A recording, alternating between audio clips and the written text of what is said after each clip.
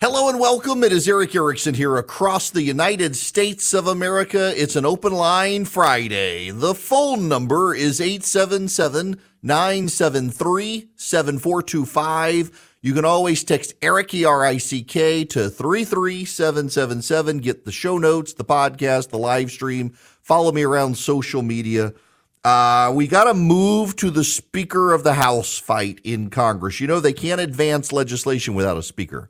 The Speaker pro tem's whole job is to preside over the House in an administrative capacity until a new speaker is selected. It's a creation of 9/11. But the Speaker pro tem has no real power. Steve Scalise is out.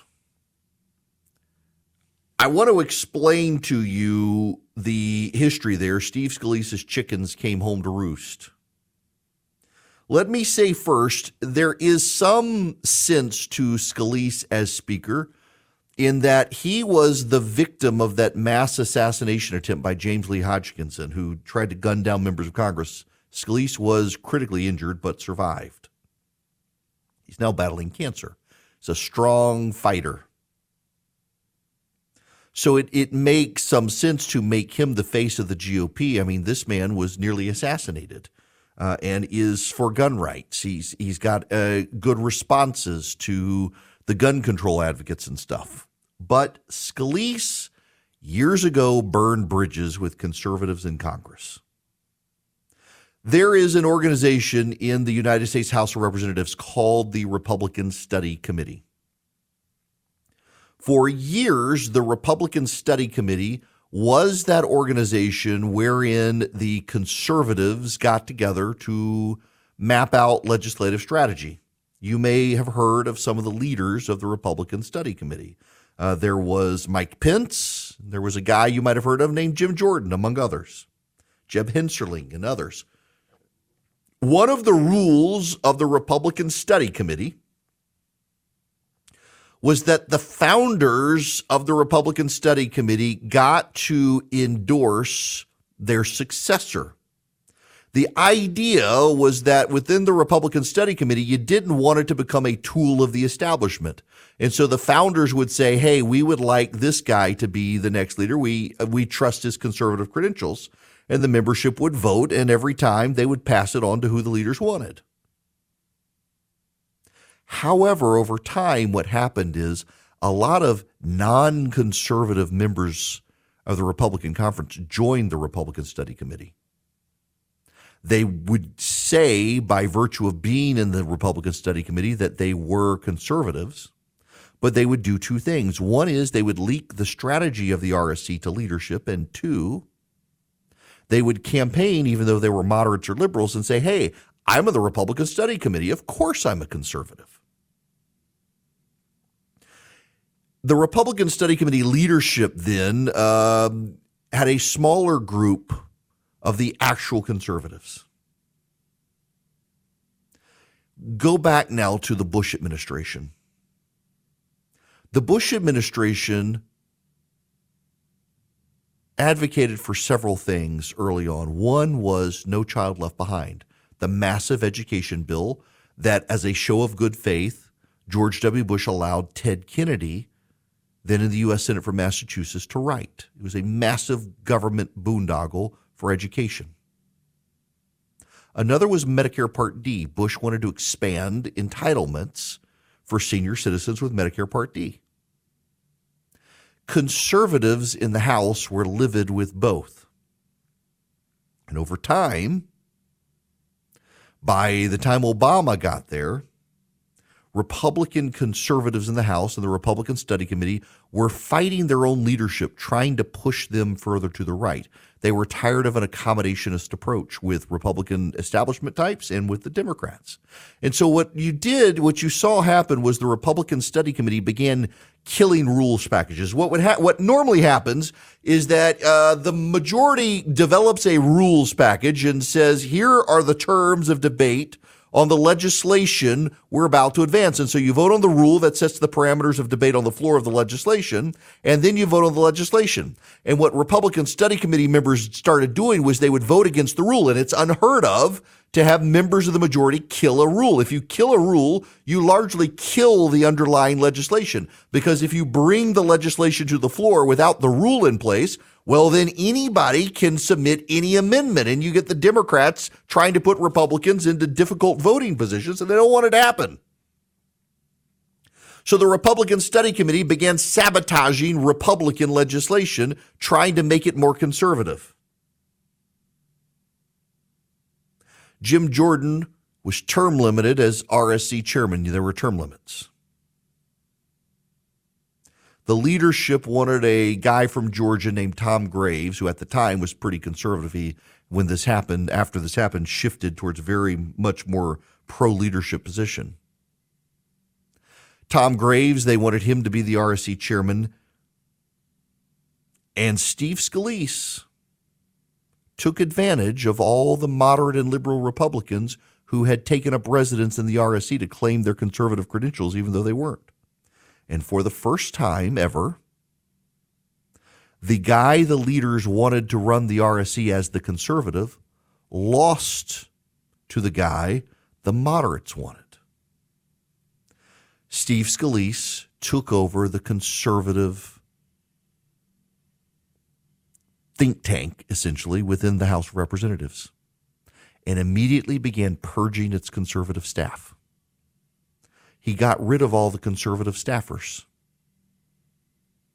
He made life difficult for the conservatives who were in the Republican Study Committee. What happened is those conservatives who had been in and running the Republican Study Committee left. And the Republican Study Committee collapsed under Steve Scalise's leadership. And the House Freedom Caucus started. We would not have a House Freedom Caucus but for Steve Scalise's coup within the Republican Study Committee. Memories last a long time. That was years ago. That was in the, 2010-ish, 2011-ish period. And the grudges have been nursed ever since. So now Steve Scalise, having gotten the Republican Study Committee members to ignore Jim Jordan's choice for replacement in the Republican Study Committee, forcing out Jim Jordan and others who started the House Freedom Caucus, now Scalise running against Jim Jordan. And guess what? A lot of the conservatives who have been around for a while said, nope, payback. Finally, payback. We will not have you be our Speaker of the House. Only about 8 of them, but there are 8 members of the House Freedom Caucus who had the institutional legacy and knowledge of what Steve Scalise had done, and his chickens came home to roost. So now Scalise is out. He won't be Speaker of the House. He'll stay Majority Leader for now. And Austin Scott is going to run for Speaker of the House. Austin Scott happens to be my member of Congress. I remember going to meetings encouraging Austin Scott to run for Congress. Austin Scott isn't worth a warm bucket of spit. I can't imagine he becomes Speaker of the House. The man is a quick-tempered egotist. I actually have a friend who was a staffer in the House of Representatives and was helping sabotage the big pork farm bill, and Austin Scott wanted to fight the guy. That's the sort of man Austin Scott, a member of Congress, wanted to fight a legislative staffer over legislation, like physically fight the staffer. Austin Scott is, he'd be a waste of a speaker. He's a waste of space in Congress to begin with. Austin Scott trying to be Speaker of the House. Now, Austin Scott, you should also know, has some of the worst constituent service in Congress. So if his communications with members of Congress are anything like his communications with his constituents, they probably don't even know he's running for Speaker. A buddy of mine in Middle Georgia actually texted me this morning and said, I was flabbergasted to learn Austin Scott's still in Congress, given how bad his constituent services are. Literally, around Middle Georgia, in the areas where Austin Scott is, Republicans have to reach out to John Ossoff and Raphael Warnock, the 2 Democratic senators, if they want to get anything done, because Austin Scott's constituent services are terrible. Having that guy as Speaker of the House would be a disaster.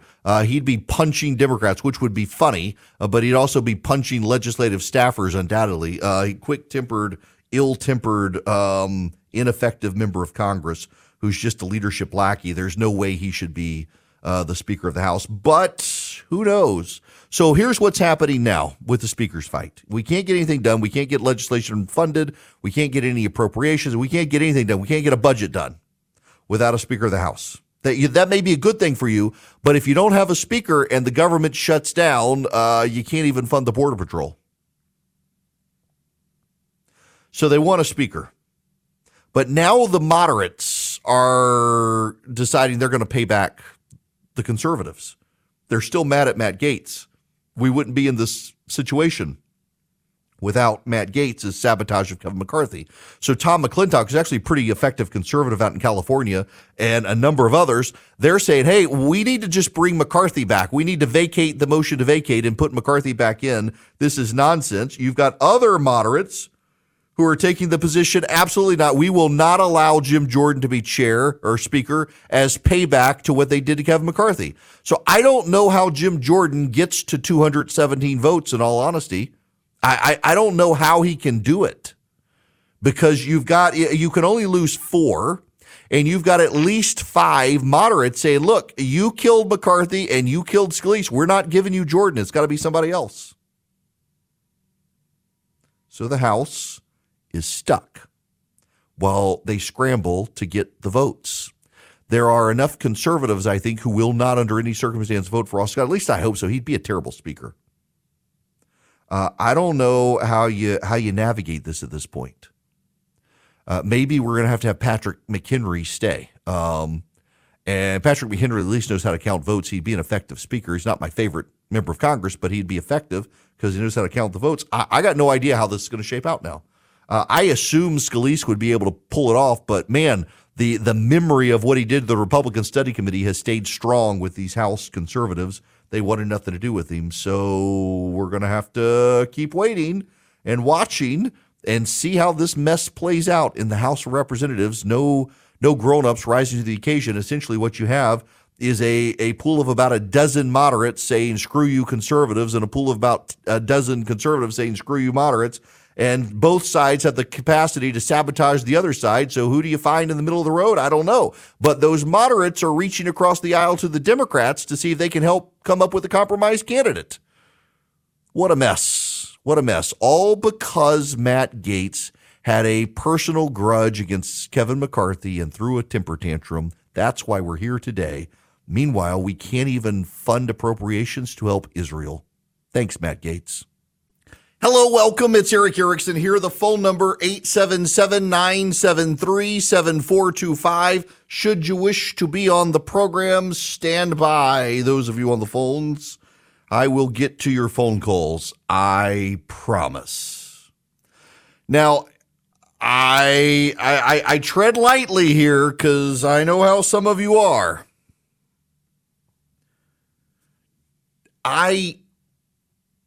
It never ceases to amaze me the narcissism of some who want to make everything about themselves.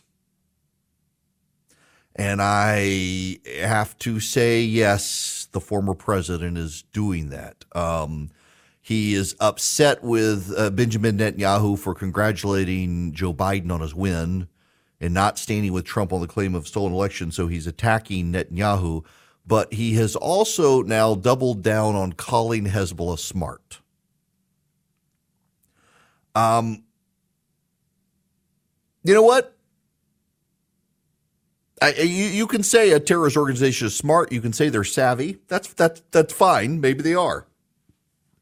But when you're on a stage and you tell the public Hezbollah is smart, you have to understand, particularly if you are or were the president of the United States, that you are handing them propaganda. In fact, Hezbollah has already begun circulating Donald Trump's statement. They have taken the video of him calling them smart, and they're spreading it around the Arab world. It was a dumb thing for Donald Trump to do, and he should have known it. His grievances with Benjamin Netanyahu are, I think, silly grievances. And to do what he's doing and essentially make it about himself at this moment is more than a little absurd. This is his tweet, or whatever it is, his Truth Social post today. Quote, "The attack on Israel would never have happened, zero chance, if the election of 2020 was not rigged and stolen. It shows the world how important elections are. Iran was broke and talking. Now they're rich and watching, waiting to make their move, and it will be a big one. How could crooked Joe Biden, the worst and most incompetent president in the history of the United States, allow this to happen? We went from the Abraham Accords and peace to unprecedented death and destruction. Nevertheless, this big and very dangerous problem is solvable. Make America great again." So it all comes back to a stolen election. It all comes back to being about Donald Trump. At some point, we got to move on. And he can't let 2020 go. The public has, and they're tending to vote against anyone who keeps doubling down on the stolen election stuff. Y'all, it's not all about Donald Trump. And what's so funny is when I try to tell people it's not always about him and he's making it about himself, I get people telling me, "You're making it about Trump." No, I'm telling you, relevant news story. He called Hezbollah smart, and now they're circulating that clip around the Middle East in a big propaganda win. That was a dumb thing for him to do, and to then double down on this nonsense about the stolen election and he wouldn't have happened if he was there, blah, blah, blah, blah, blah. It's not about you, man. It's not about you. Understand you want attention, but we've got dead Israeli kids, and we got a war on our hands, and it's not about you. Let it go. But I know people will get defensive on his behalf. That's what always happens. And they'll blame me instead of recognizing he was stupid to say it. All right, I got to tell you about Patriot Mobile. Patriot Mobile is a cell phone provider that wants you as a customer, and all you got to do is go to patriotmobile.com/Eric today, patriotmobile.com/Eric, or ERICK. That's how you spell my name. You can zoom right in if you use that link, zoom right into your house and see how good the 5G, the data, the voice, everything is. You can also call them at 972-PATRIOT. Tell them I sent you. You get free activation with my name. You get great discounts if you're a veteran, a first responder, an NRA member, a teacher, so much more. You go to patriotmobile.com/Eric, or you call them at 972-PATRIOT. You tell them I sent you.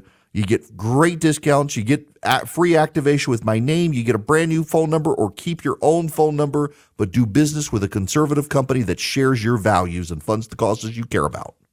Well, I knew this was going to happen, and it has happened.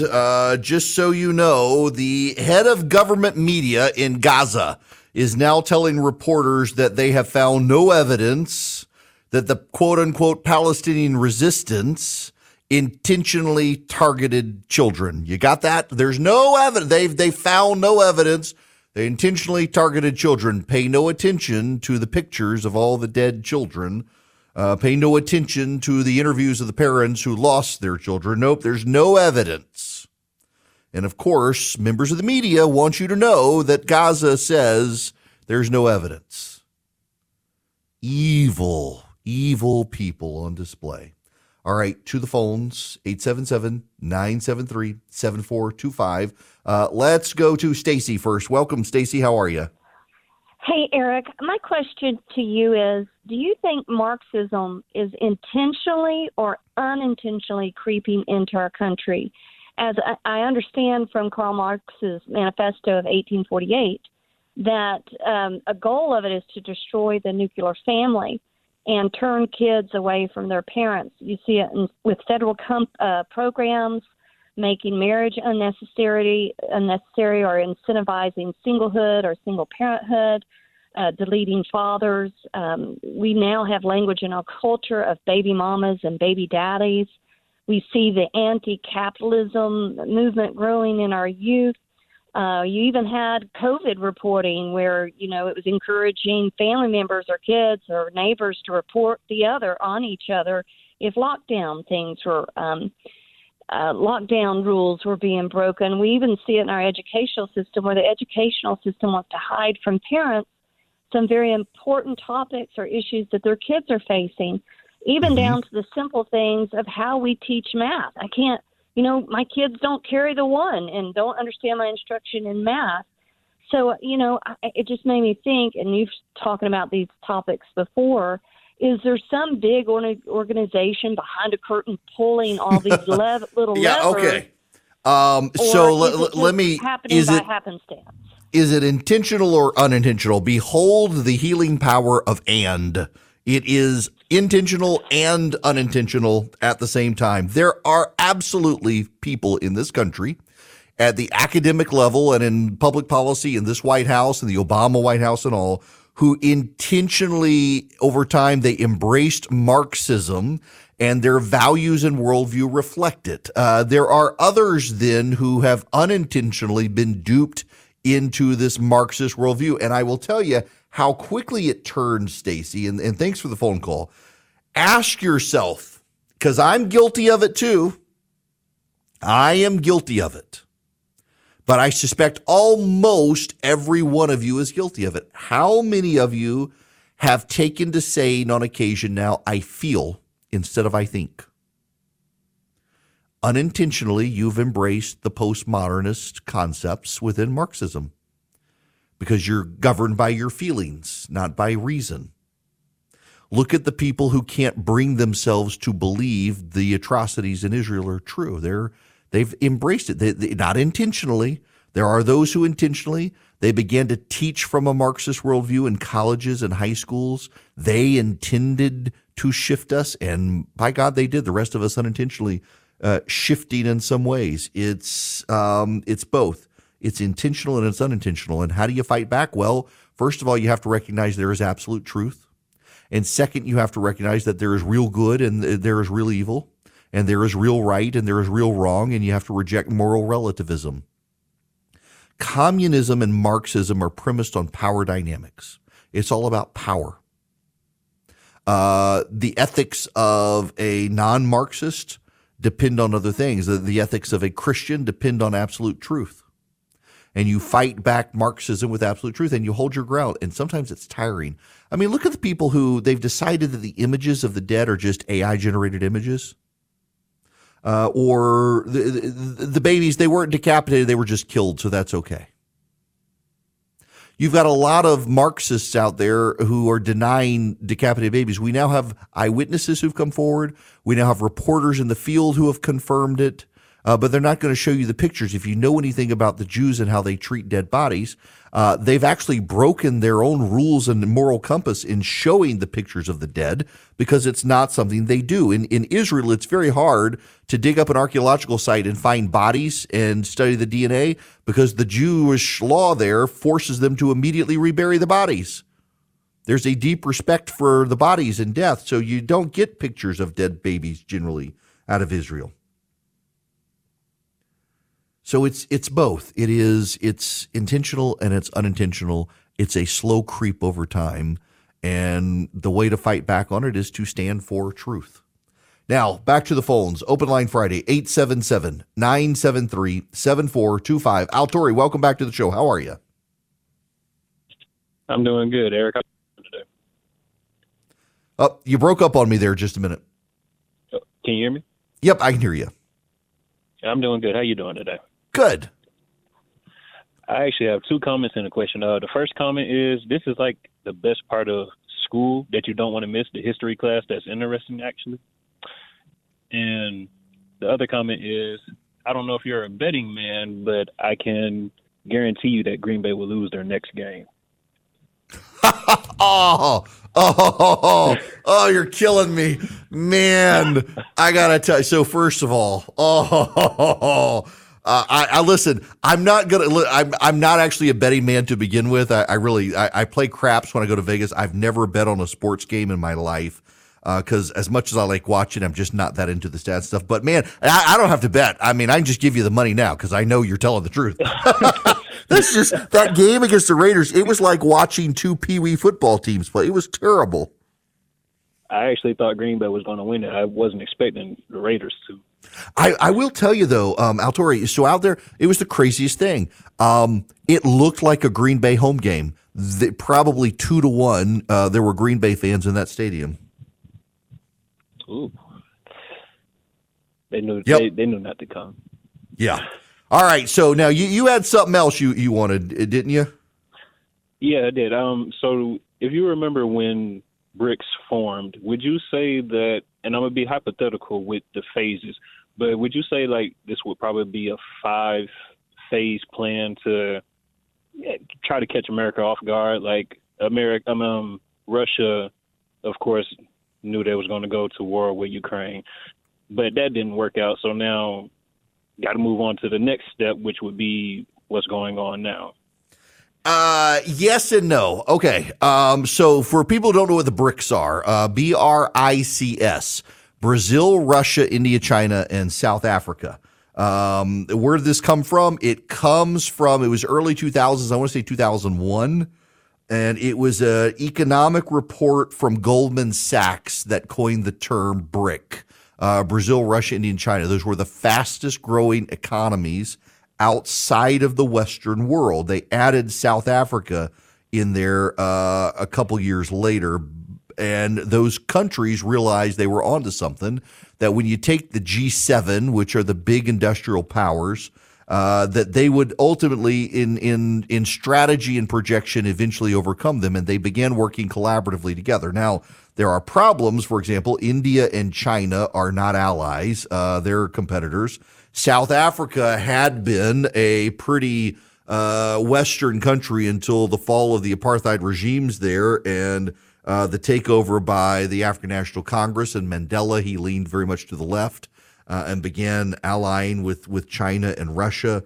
But over time, this has taken on a phrasing of up-and-coming economies to be a new Axis alliance, and there's real axis of evil between Russia, India, and China, or Russia, Iran, and China. Iran is not in the BRIC nations. It's not the I, that's India. But we are seeing this axis of evil grow between Iran, China, and Russia. And they are collaborating. And people on the right really need to understand what's up here, because we get a lot of isolationist sentiment, and you can sit home and they're going to align the world against us if we do. Iran is selling oil to China to fund China's economy. China is giving Iran money. Iran is then using that money to buy technology from China. It is then manufacturing the weapons for Russia and for terrorist groups. Russia is using those weapons to advance in Europe and to draw NATO resources into Ukraine. China is using the resources and the oil to push the United States out of the South China Sea. All of them are conspiring to destabilize West African countries that have become pro-Western. This is a globally concerted effort by Iran, China, and Russia to undermine the Western world order. Part of it is the BRICS are collaborative, the BRIC nations. India, by the way, Brazil and South America, or South Africa rather, have been participatory in this realignment. India has been flirting with these countries, even though it and China are at odds. And we gotta realize the world is trying to realign from the post-Western order of World War II. That's what's going on here. That's why the instability is here. It is because American leadership has receded on the world stage. A lot of it because of demands at home. A lot of it because of fiscal issues here, because of our spendthrift ways in Washington, D.C. We've put ourselves in a bind nationally and internationally with our profligate spending in Washington. We've put ourselves in a bind with the competing desires to be isolationists or be on the world stage, and we can't get our nation on the same page. Therefore, the other countries in the world are taking advantage of it. They're also trying to wedge further divides in this country. They really are trying to disrupt this country with disinformation and misinformation. Unfortunately, the media plays a part in that. The media is culpable in playing a role in the divisions in this country. I mean, look at how the media is handling Hamas. Look at how I feel bad for my Jewish friends who are at these media networks where you're not even allowed to call Hamas a terrorist network. Remarkable self-censorship in the American press. But yeah, the BRICS are up and comers, and they're working more and more together, and they really do want to displace the Western world order. Their values are hostile to our values, and at some point we've got to take a stand, whether we want to take a stand or not.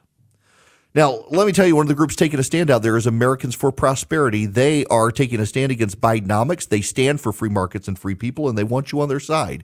If you would like to be a part of Americans for Prosperity, you can go to americansforprosperity.org/Eric. americansforprosperity.org/ERICK. You sign up to be one of more than 4 million activists around the country with Americans for Prosperity. They teach you how to advocate for free markets and free people. They teach you how to persuade your neighbors that deregulation is a good thing, that free markets are a good thing, that Bidenomics is bad. They teach you how to go to your state legislature, even your school board, and explain how to fight back against insane federal government mandates and rules, because they believe that free markets and free people bring success to our world, and they're right. History shows it. So if you support a limited government, if you support free markets, if you support free people, Americans for Prosperity wants you on their team. They will train you to be a more effective conservative activist. All you have to do is go to americansforprosperity.org/ERICK. Hello there. It is Eric Erickson here. The phone number 877-973-7425. Let me take a phone call here. Hal, you're going to be up next. Welcome. Oh, there you go, Hal. Sorry, I thought I activated the call and I didn't. That's okay. What's going on? Eric, I heard a quote that I thought was very appropriate for our time. I'm sure you know who Golda Meir is. Why? Oh, yes. She said, "We can forgive the Arabs for killing our children. We can never forgive them for forcing us to kill their children. There will never be peace with the Arabs until they love their children more than they hate us." And I thought that was very descriptive of our time. Mm-hmm. Yeah, look, I completely agree.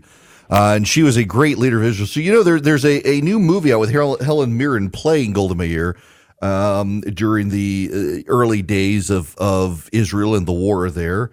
And I haven't seen it. I actually downloaded it on my iPad on the way home from Vegas the other day, and just never got a chance to watch it. I had too much work to do on the plane. Now, there's also another quote, and that one is from Scripture, frankly, that about Isaac and Ishmael, and there would never be peace between the two. And that is, a lot of Christians read that, a lot of Jews read that as there will never be peace in the Middle East until the second coming. And so, yeah, there are lots of quotes, but the bottom line is this, and I think it was Netanyahu who said this one, that if the Arabs stop attacking, if the Arabs put down their guns today, there would be peace in the Middle East. If Israel put down their guns today, there would be no Israel tomorrow. And that's it. There is right now a situation brewing where the Jordanians have begun firing tear gas at people trying to storm the Israeli border to get in and wreak havoc. We've had a number of situations around the world today of this supposed day of violence. Nothing to my knowledge has happened, knock on wood, in this country today, overtly violent. But there are a number of situations. So, for example, in New York, the governor has suggested that Jews close all Jewish schools today because of this day of rage that it has been called.